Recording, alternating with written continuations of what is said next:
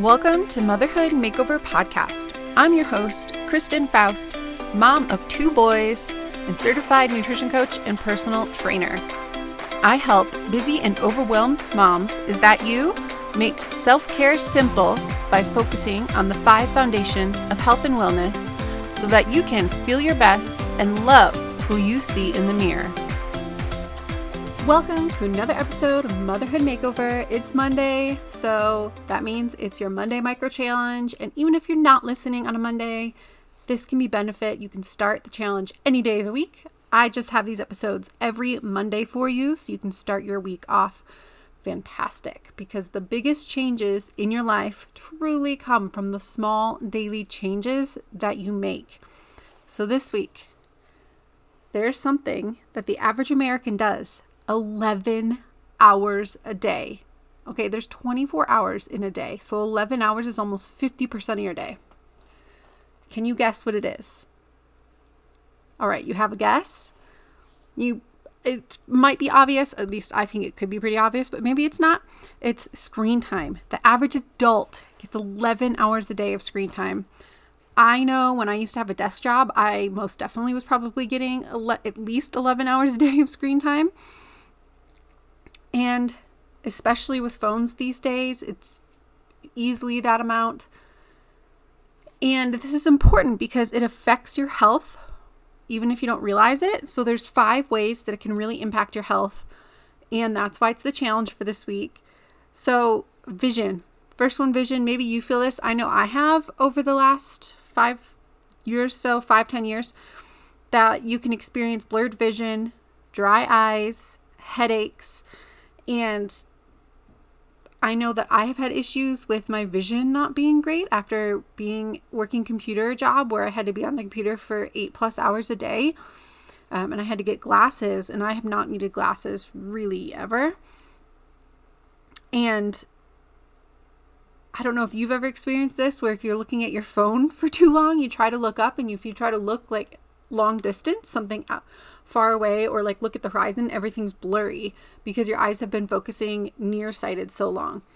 So that's one reason. The next is physical pain. So you can have neck and shoulder pain. So not just text neck from holding your phone, but even if you're sitting at a computer, it's really easy to have poor posture. I'll be the first to admit I have horrible posture when I'm sitting at the computer working. It's just so challenging. Even when I've had like the ergonomic rolling chair, I'm never great about that. I like kicking my feet up when I'm on the computer, and it's just not great.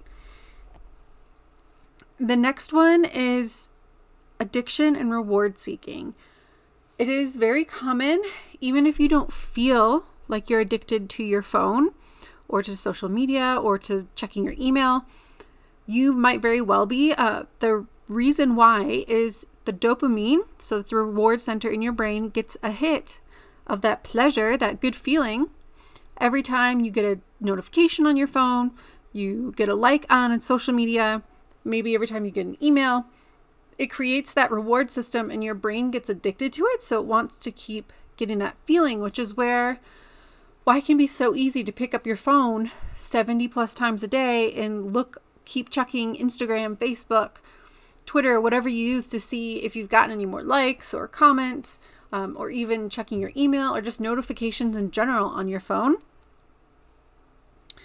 The fourth one is weight. So there's a correlation between more screen time and a heavier weight and just more health problems in general, like a higher rate of obesity, hypertension, diabetes, which correlates because if you think about it, if you've been working from home or you have a desk job, you're not moving a ton. And so when you're not walking around moving a ton, your NEAT, or your non-exercise activity thermogenesis, so it's basically calories burned outside of exercise, your NEAT drops dramatically. If you're not getting a lot of steps in, you're not doing a ton of moving, you're just sitting in a chair, sitting on the couch, working all day, or even if you're just a stay-at-home mom sitting with your kids all day, not really getting out and moving, or just sitting on the park bench, not doing a ton of movement lowers your NEAT, and the more you sit, the higher chance you have of having a heavier weight and having all those health problems because your body's not moving like it was designed to do. And then the fifth one is one you probably are aware of, but sleep. It is because the blue light from all the devices, whether it's a computer, iPad, TV, phone, emits blue light, and blue light is what suppresses melatonin, and you need melatonin to get that good night's sleep. So if you're constantly on screens all day, especially in the evening, if you're on your phone, it will block that creation of melatonin, and so it can be harder to fall asleep. You can feel like you have poor sleep, and this is where that chronic fatigue comes in, where if you're constantly not getting quality sleep, you will feel like your sleep will get worse and worse and worse. It doesn't, like, it can be easy to think, oh, if you don't get enough sleep, eventually you'll just crash, and that might happen. But usually what happens with the blue light is you just feel wired and tired. So you feel awake and you can't turn your brain off. You have trouble falling asleep. So those are the 5 reasons, right? So what can you do to limit your screen time? I'm not telling you to limit it totally. I will be the first to admit, I know I'm addicted to my phone. I know I have a very hard time putting it down. If you have, I don't know about Android. I think they have these settings, but I have an iPhone. On the iPhone, you can set up screen time limits. You can set it for specific apps. You can also set time limits for each app, so you can get specific, like, oh, you want 30 minutes on Instagram and 20 minutes on Facebook. So you can create those customizations within each app. And then you can also schedule downtime. I schedule downtime at night, so about 30 minutes before bedtime, I will schedule downtime to start, which closes out all the apps, except for like our baby monitor and YouTube, because I use it for meditations. And you can also select with the downtime which apps you want to allow and which ones you don't. And then you can set that to be every day of the week or certain days of the week. And to prevent it, you can obviously override it, because you can easily put ignore or allow for today, and you'll bypass it. But it's a great way just to prompt you and to start you realizing how often you are trying to go past this goal you set. And another thing too is the phone will tell you how many times on average you pick up the phone a day, how many hours you're spending on what apps, but it kind of groups them by social media and different, it categorizes them. So it won't specifically, I don't think it specifically says which app you're spending how much time in. But you can look at that to see how much of a problem it really is for you. Another way is to just keep the phone in another room.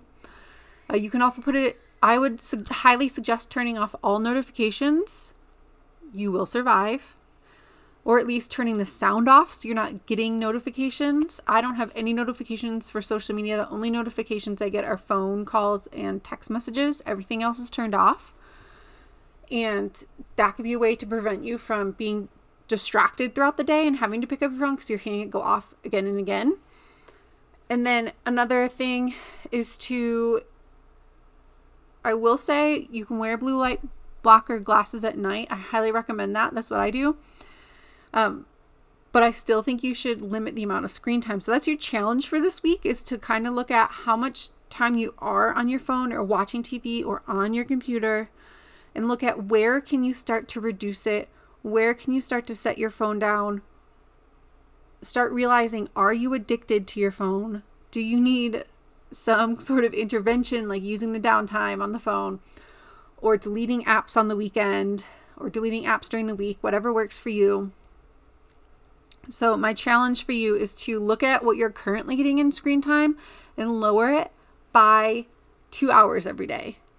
Now it seems like a lot, but think about the average is 11. So if you're on a screen for 11 hours, that's just lowering it to 9. So I bet you can figure out how to lower that to 9 and see how you feel after. Or if you have the opportunity, it's summer, if you're going on vacation, try to find a way to just get rid of screen time for the entire time you're on vacation.